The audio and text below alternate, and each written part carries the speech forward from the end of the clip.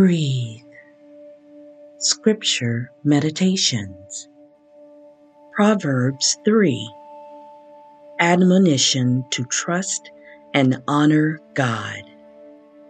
My child, do not forget my teaching, but let your heart keep my commandments, for length of days and years of life and abundant wealth they will give you.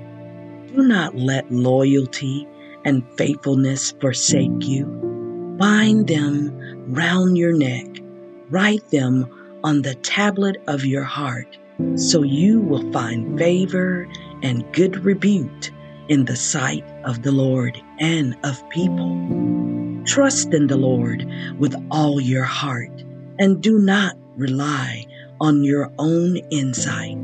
In all your ways acknowledge him, and he will make straight your paths. Do not be wise in your own eyes. Fear the Lord and turn away from evil. It will be a healing for your flesh and a refreshment for your body. Honor the Lord with your substance and with the first fruits of all your produce. Then your barns will be filled with plenty, and your vats will be bursting with wine. My child, do not despise the Lord's discipline or be weary of his reproof.